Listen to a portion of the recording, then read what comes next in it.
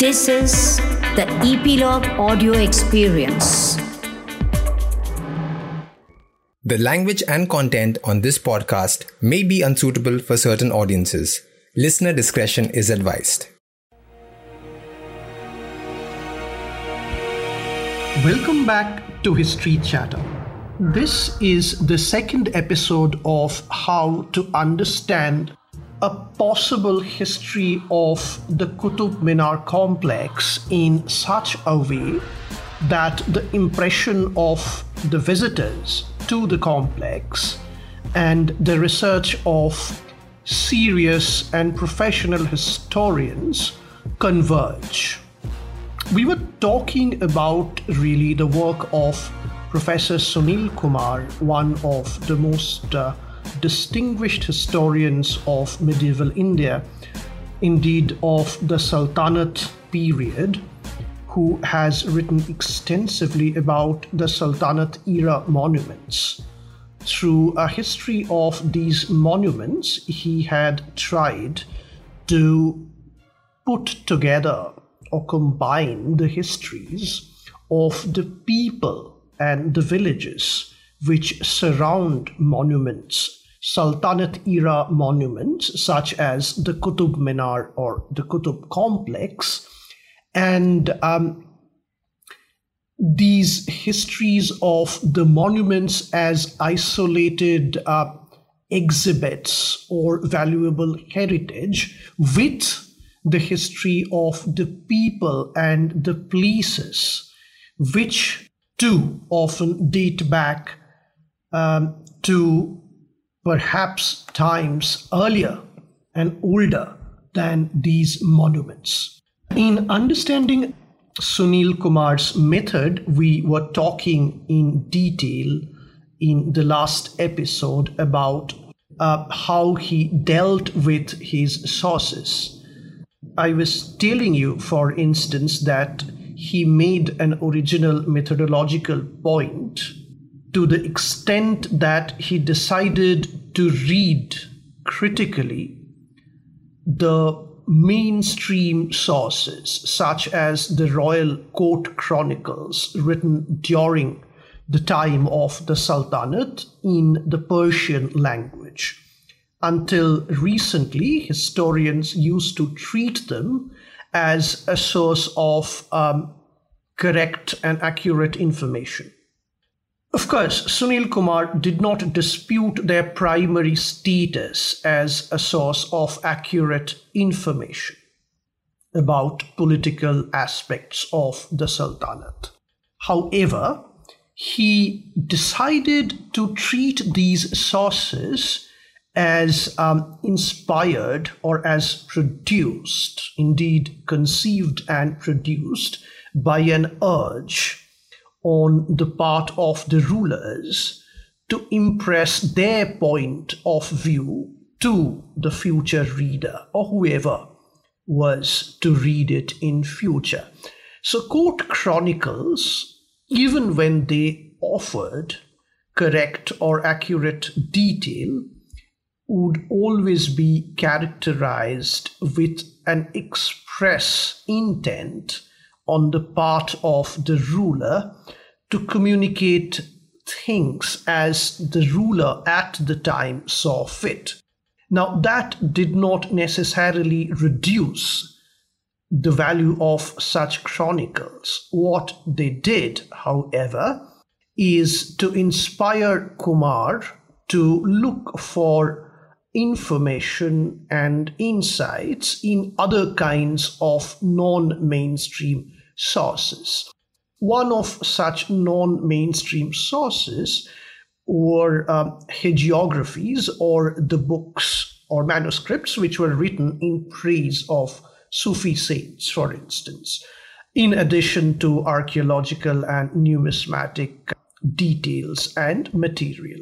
Now, these material formerly were treated as a somewhat inferior quality source for historians.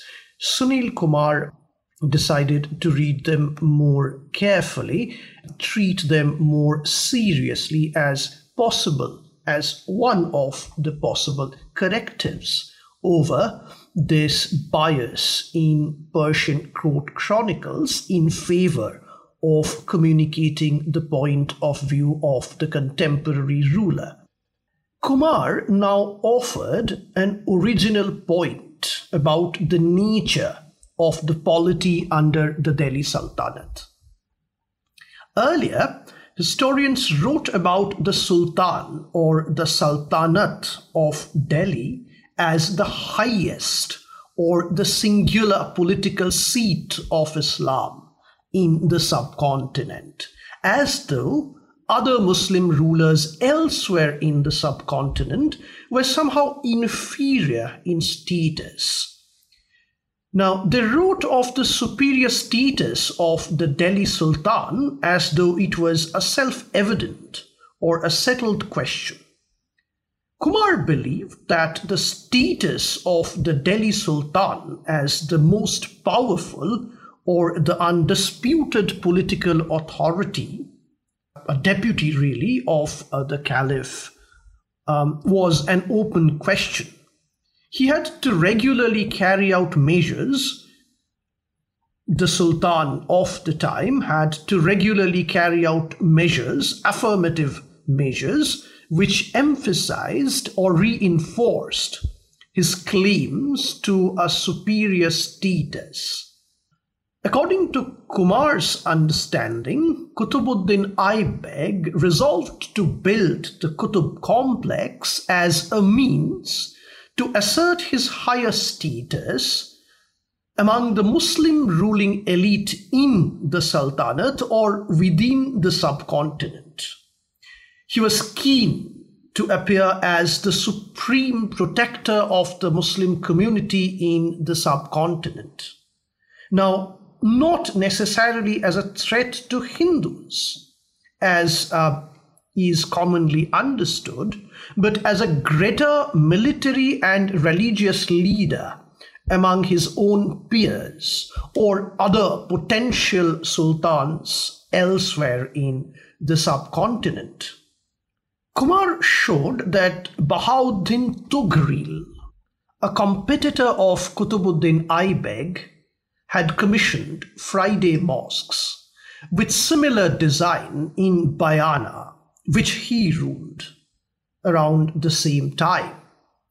The inscriptions there too quoted Quranic verses, which hailed Bahauddin Tughril as the supreme defender of Islam in India.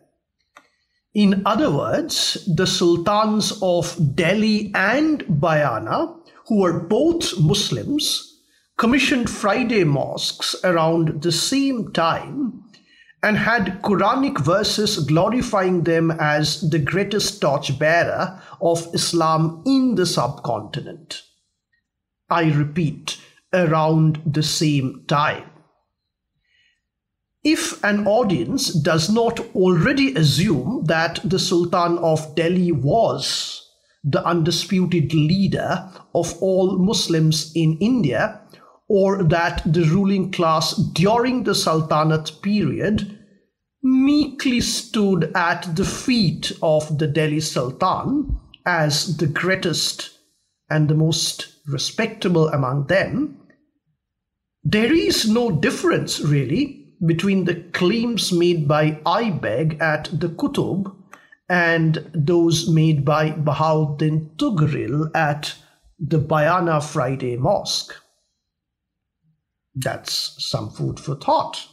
So Kumar believed that such lofty claims by competing political figures in their commissioned mosques probably mean that they were all of them trying to enlist the loyalty of their Muslim subjects or Muslim followers who would usually visit these mosques for prayers.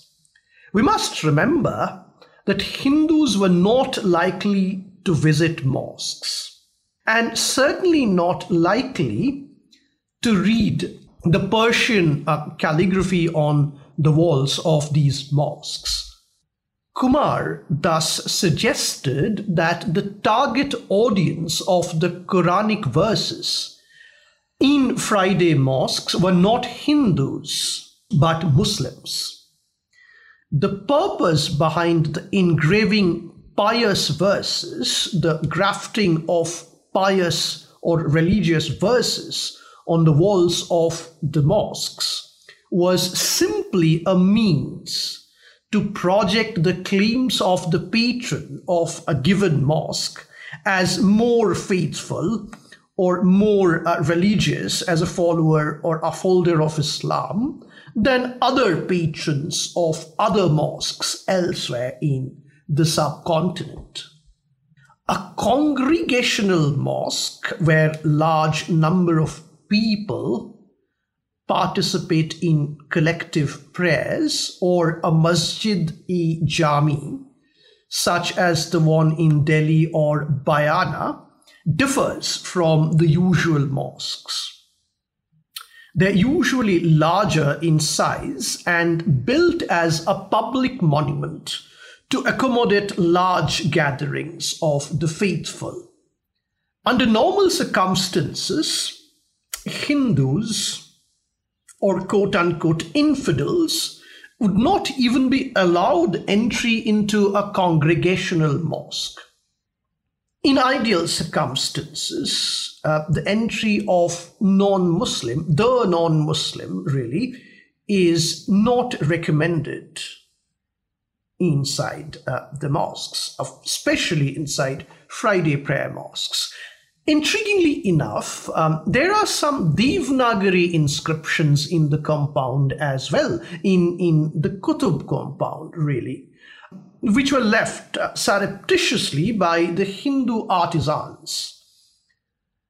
They not only leave no trace of complaint or grievance that they were upset by the erection or commissioning of the mosques, but some of these Devanagari inscriptions actually celebrate the monument as the Sultan's pillar of victory. The monument is a palimpsest too. In early 14th century, two Hindu architects who carried out some repair work in the minaret left an inscription to the effect that their work was suitably blessed of all people by God Vishwakarma. God Vishwakarma happens to be the god of artisans among the Hindus. From there, from the chance discovery of these Devanagari inscriptions on the body of the minar, Kumar proceeds to dispute the assumption of a cohesive ruling class in another manner.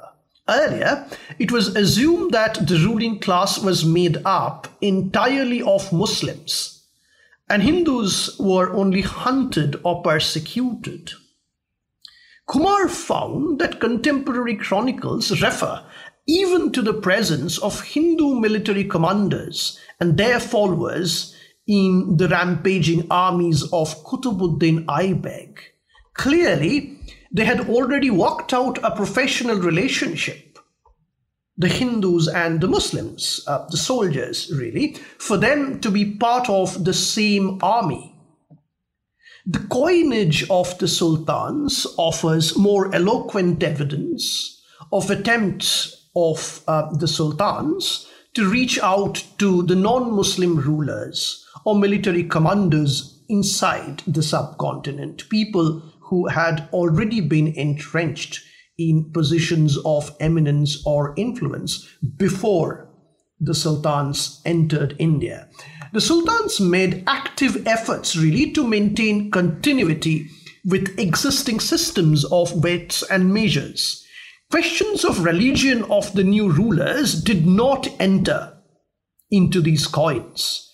A coin, for instance, featured Nandi the bull and mentioned Chauhana horsemen from the Chauhana lineage, even if it changed the title of the Sultan as Shri Hammira. Gold coins carried the image of Hindu goddess of wealth, Lakshmi, and the Sultan's title in the Devanagari script. The coins made a statement that the new regime had been looking to integrate the subject population, that it did not propose to make basic changes in the existing system of weights and measures, or that it was not planning to enforce any fundamental change to existing order of things. It was not looking to break down the existing order in a manner that would make it difficult or impossible for the earlier subjects to understand that a new kind of rule had entered the subcontinent. Indeed, the early Sultanate coins were valued as much as the early Rajput coins. The economic world had quietly assimilated the new political regime without worrying too much about its religious profile. A few points must be made clear at this stage. It must be admitted that the sultans did destroy many temples. Razing temples was a common enough strategy for medieval rulers to emphasize their authority over rival rulers. Hindu rulers would do it often enough, meaning they too destroyed temples commissioned by other rulers. Yet, the language of political authority at the time meant that by destroying a temple, a victorious Hindu ruler would appropriate the authority of the vanquished ruler. Often, he would commission a restoration of the authority of the existing god in another form. A temple destroyed by a ruler from a different religion amounted to a far greater violation, for it did not involve a reconstitution of the authority of the existing god in another form. It is hard to assume that Hindus at the time did not feel offended with their temples being razed. Kumar was not discounting any of these possibilities. He proposed instead to highlight a more specific point about sources and methods. He made the point that if historians choose to believe the story told in Persian chronicles as true and fair, it would appear as though all these sultans did was demolish temples and hate Hindus. On the other hand, evidence from archaeology, numismatics, and even some Persian texts shows that they had been busy making alliances with Hindu military leaders and traders and merchants. Perhaps the Hindu allies did not enjoy an equal status with Muslim members of the ruling class. Yet, the evidence from coins shows that the new regime had been looking to create a business-friendly climate for a change. Even if the political regime change was traumatic, some of the horror was certainly mitigated by such quick adjustments in the economic and commercial spaces. Let us return once again to the mosque at the Qutb complex. As we saw, the target audience there was entirely Muslim. A large number of Muslims arrived in India in the early 13th century from Afghanistan and Iran, apart from Transoxiana and Central Asia. Mongol raids in Central Asia had forced many of them to seek refuge in India. They were all Muslims by religion, but belonged to different ethnic background, practiced unique cultures, and spoke separate languages. It is hard, of course, to say whether they immediately felt total solidarity with all Muslims in India.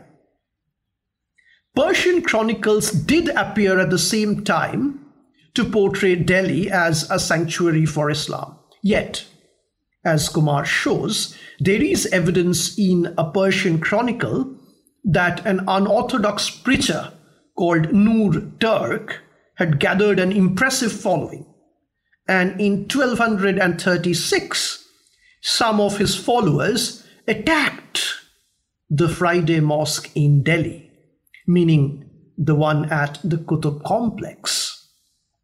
Initially, Nur Turk and his followers were dismissed as heretics. Yet, later, in 1318, the great Sufi saint Nizamuddin Auliya observed that Nur Turk's criticism of the ulama was fair, since the ulama had at the moment sunk into luxury and degeneration.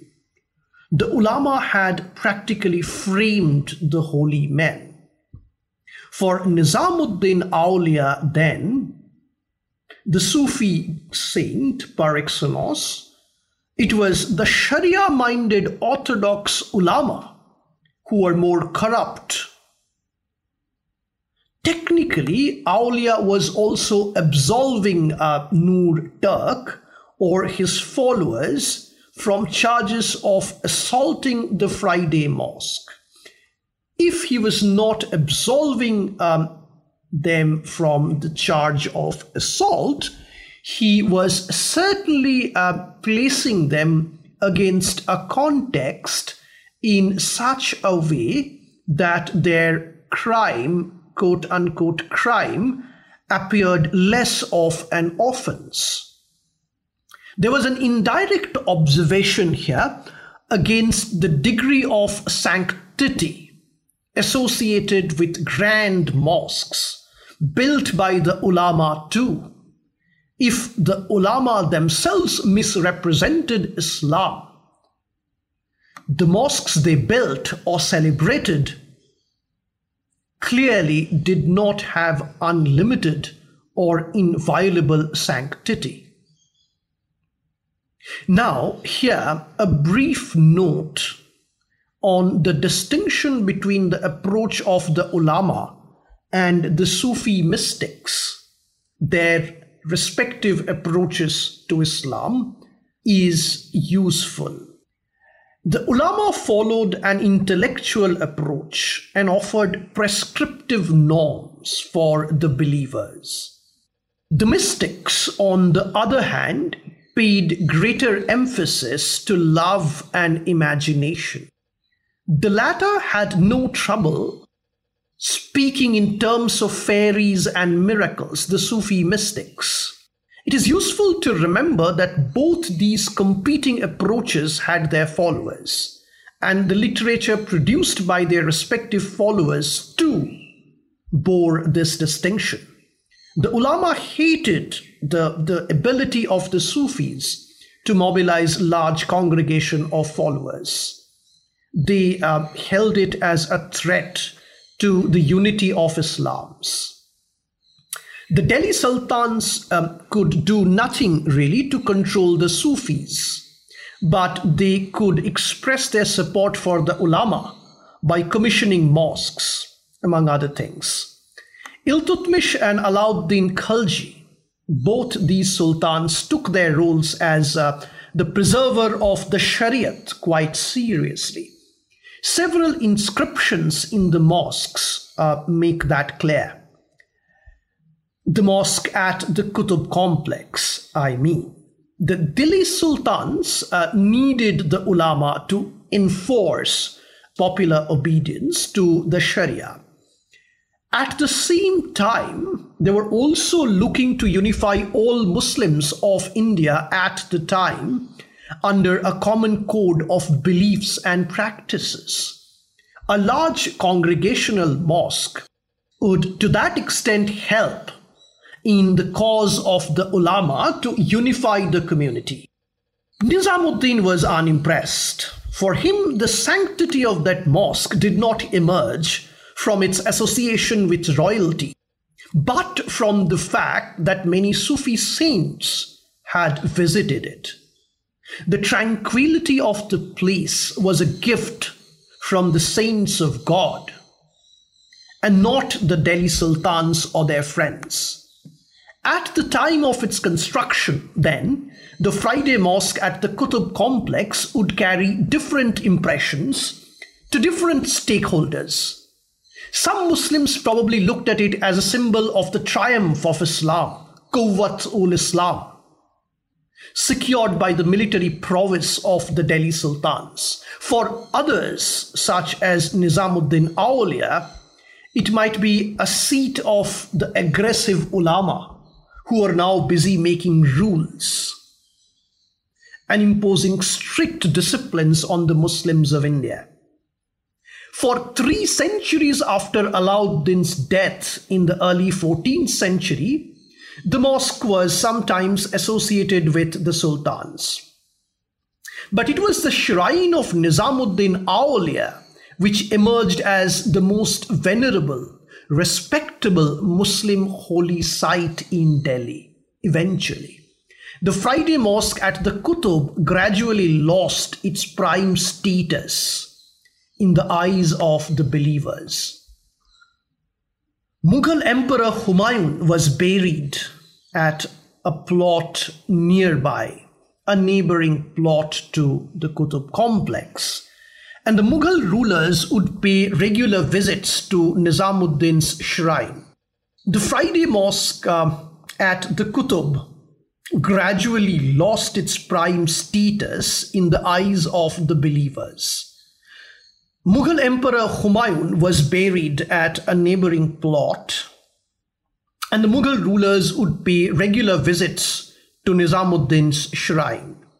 The Mughal patronage to the Sufis now lifted them, elevated them really, as the most respectable Muslim holy men in Delhi. In South Delhi, in the neighborhood of the Qutb, the shrine of Qutubuddin Bakhtiyar Kaki, who had been the preceptor of Nizamuddin's preceptor, gained in popularity since the 14th and 15th century. Royal visits lent it a spatial aura, and it emerged as a major center for pilgrimage. Several Mughal rulers during the 18th and the 19th centuries were buried near the shrine. The last Mughal emperor, Bahadur Shah Zafar, too had selected it as his final resting place, though his wish, of course, remained unfulfilled. Bakhtiyar Kaki, Qutubuddin Bakhtiyar Kaki, was so famous that the minaret of the mosque at the Qutb complex was called Qutb Sahib Ki Lat, or the staff or the stick of the Qutb Sahib. In this revoked cosmology, it was Pir Bakhtiyar Kaki, after whom the minaret was now named Qutb Minar. The name was an acknowledgement of his charisma. Later, by the mid-19th century, Syed Ahmad Khan began to write and edit what he believed were the authentic sources of medieval Indian history. In addition to his work on Delhi's monuments, he also compiled and edited critical editions of Abul Fazl, Barani, and several other Persian court chronicles. He was moved by the positivist understanding that only a sober presentation of facts made for correct history.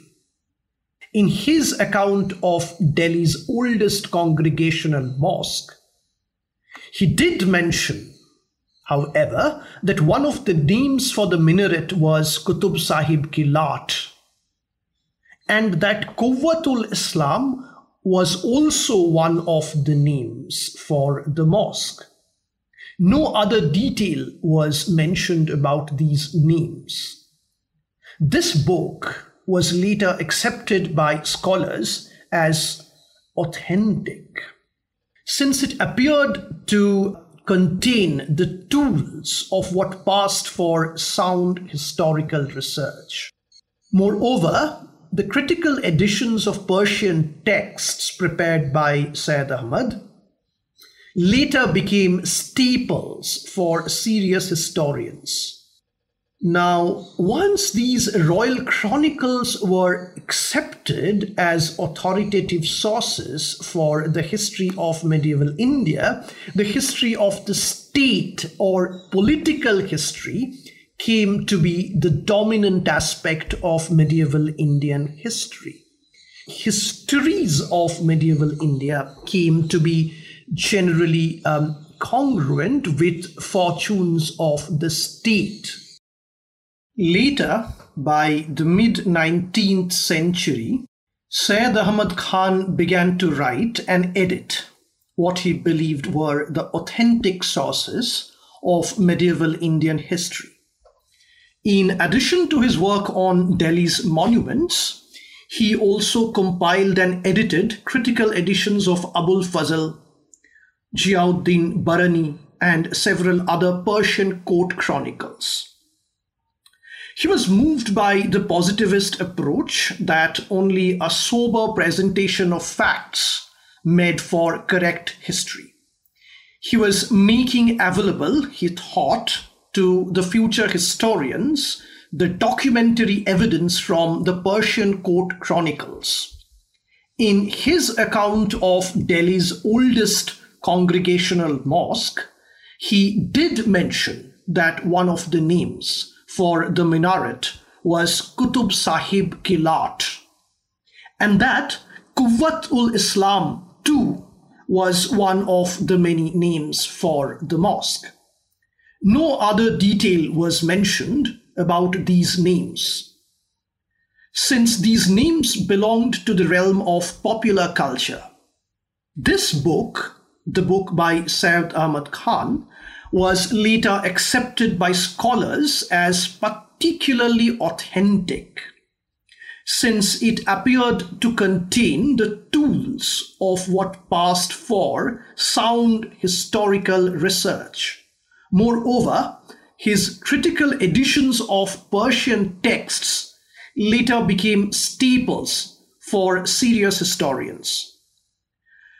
Once these royal chronicles were accepted as the only authoritative sources for history of medieval India, the history of the state or political history came to be the dominant form or aspect of medieval Indian history. Historians of medieval India came to be generally of the opinion that histories of medieval India were congruent, more or less the same as the fortunes of the state. Such conventional wisdom created peculiar problems, in case particularly of the Friday Mosque at the Qutub.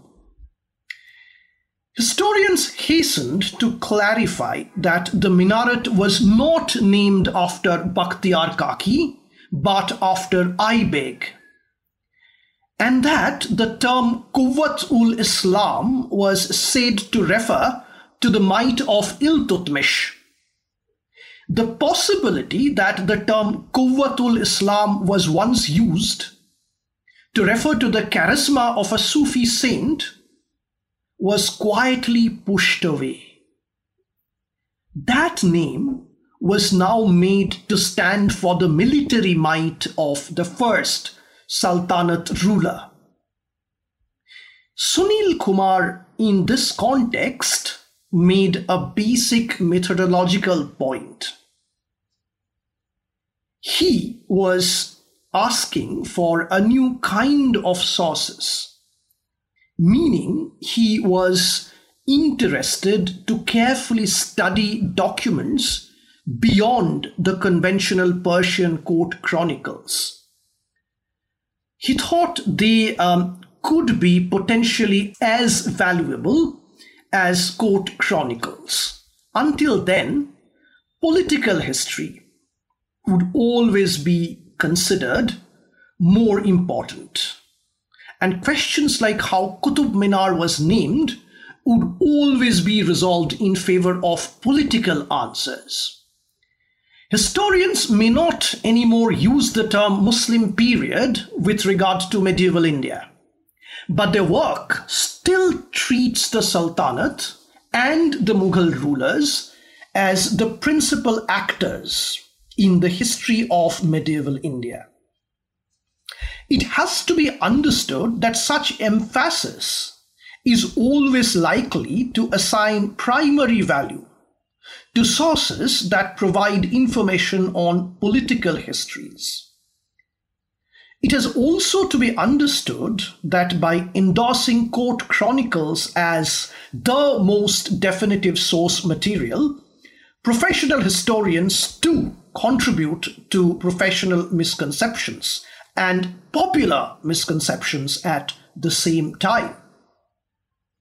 If, for instance, historians took the claim that the sanctity of the mosque emerged primarily from its association with Sufi saint Bakhtiyar Kaki and not Qutubuddin Aibak or the ulama, as many appeared to believe in the 18th or the 19th centuries, more seriously, and it was later endorsed by official authorities, the common visitor or tourist would be exposed to both these possible versions.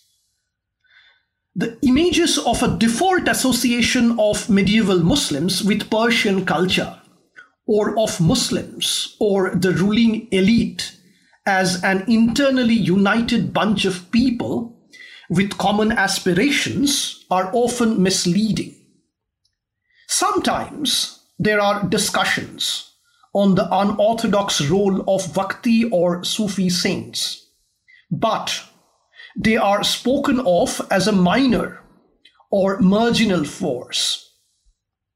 Here, Kumar offered an insightful analysis on the way in which historians and officials interpret various facts about history with reference to a monument. He showed how such analysis appears to rule out one set of possible and legitimate facts and hold up others. Such preferences in turn predisposes future visitors to look at the monuments as symbols of violence and conflict. A more appropriate history of the Friday Mosque at the Qutub complex ought to include the stories of Bahauddin Tughril and his mosque at Bayana. It should also take into account the story of the Sufi saints Bakhtiyar Kaki and of Nizamuddin Aulia. Their relation to the mosque is arguably as integral to the character of the mosque as that of Qutubuddin Aibak or his ulama. Now, Kumar worked out this general method of analysis with regard to the other essays of that book on the present in Delhi's past. And he worked it out with relation to a number of other monuments in South Delhi. He would take up a contemporary concern such as secularism and relate it to the ways in which public knowledge and understanding of medieval monuments are often hard to fit within the conceptual horizon of such ideas. Something luminous was happening here. Kumar was making an academic and a popular point at the same time. At the academic level, he had been offering a historiographical point. He was calling attention to a new type of source material to be taken more seriously. He was also suggesting a fresh approach to understanding history of medieval India. In terms of argument, he was suggesting that the sanctity attached by the popular perception to several Sultanate-era monuments could be a result less of the sultans commissioning or repairing them, and more of famous Sufi saints blessing and spending time in their vicinity. Kumar saw the sultans and the Sufis as representing two contesting streams of Islam. While the sultans were always respectful to the Sufis, they would commission special monuments or congregational mosques as a means to regulate the practice of Islam among the common people, in harmony with the prescriptions recommended by the ulama, who swore by the Shariat or the holy scripture of Islam. Sometimes these same sultans would also carry out, with much fanfare, demolition of the places of worship of alien religions. Their court chronicles would project such adventure as a holy duty in defense of Islam. Kumar was calling for a shift of attention to another scene, in which the humble Muslim population of Delhi was deeply attached to the world of faith and miracles and fairies, presided over by talismanic Sufi saints such as Bakhtiyar Kaki or Nizamuddin Aulia or his disciple Nasiruddin Chirag. It is possible that the sultans maintained a balance between these two contesting approaches to Islam. However, there is no doubt that the ulama and the Sufi saints stood for two distinct forms of religious practice.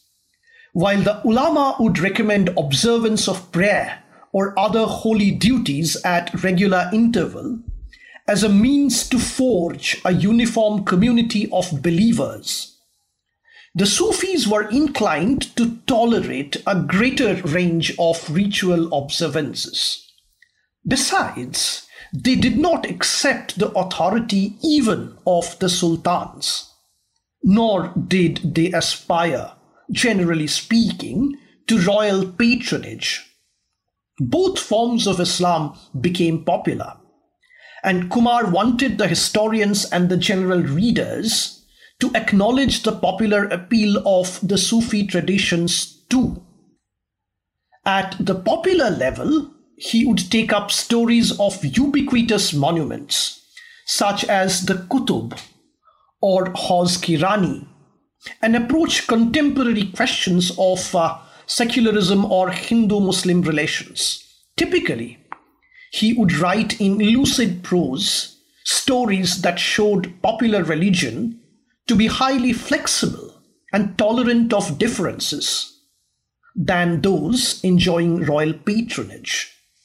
In so doing, he would stitch up multiple and layered histories of familiar or common monuments, which until then were known by official histories, which typically did not much highlight such unorthodox dimensions. Now, this is how histories happen in reality. There are so many ways people associate values to monuments they treasure. There is some truth to all of these ways, and none of these ways has to overshadow the other. For the contemporary or future visitors to such monuments, such multiple histories can only be enriching. As a matter of fact, Kumar's story of how the holiness associated with the Hauz-Ki-Rani area changed over centuries reads like a lesson in public history. It recalls the ways in which the insensitive visions of urban development agencies can provoke defensive retreats into an invented sanctity associated with monuments, the older histories of which is often forgotten by residents who live within its vicinity. But Kumar's work must be read by the average, ordinary, non-specialist reader, also because he is a professional historian who began essays with sentences such as all of us, whether we realize or not, function as our own historians. In his book, Presence in Delhi's Past, he looks at how sanctity or holiness comes to be associated with a place or a monument over time.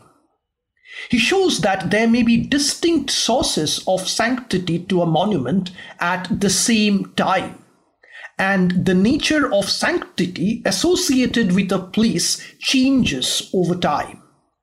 Residents around the area often forget older histories of holiness and build new kinds of holiness in response to their present or contemporary needs and challenges.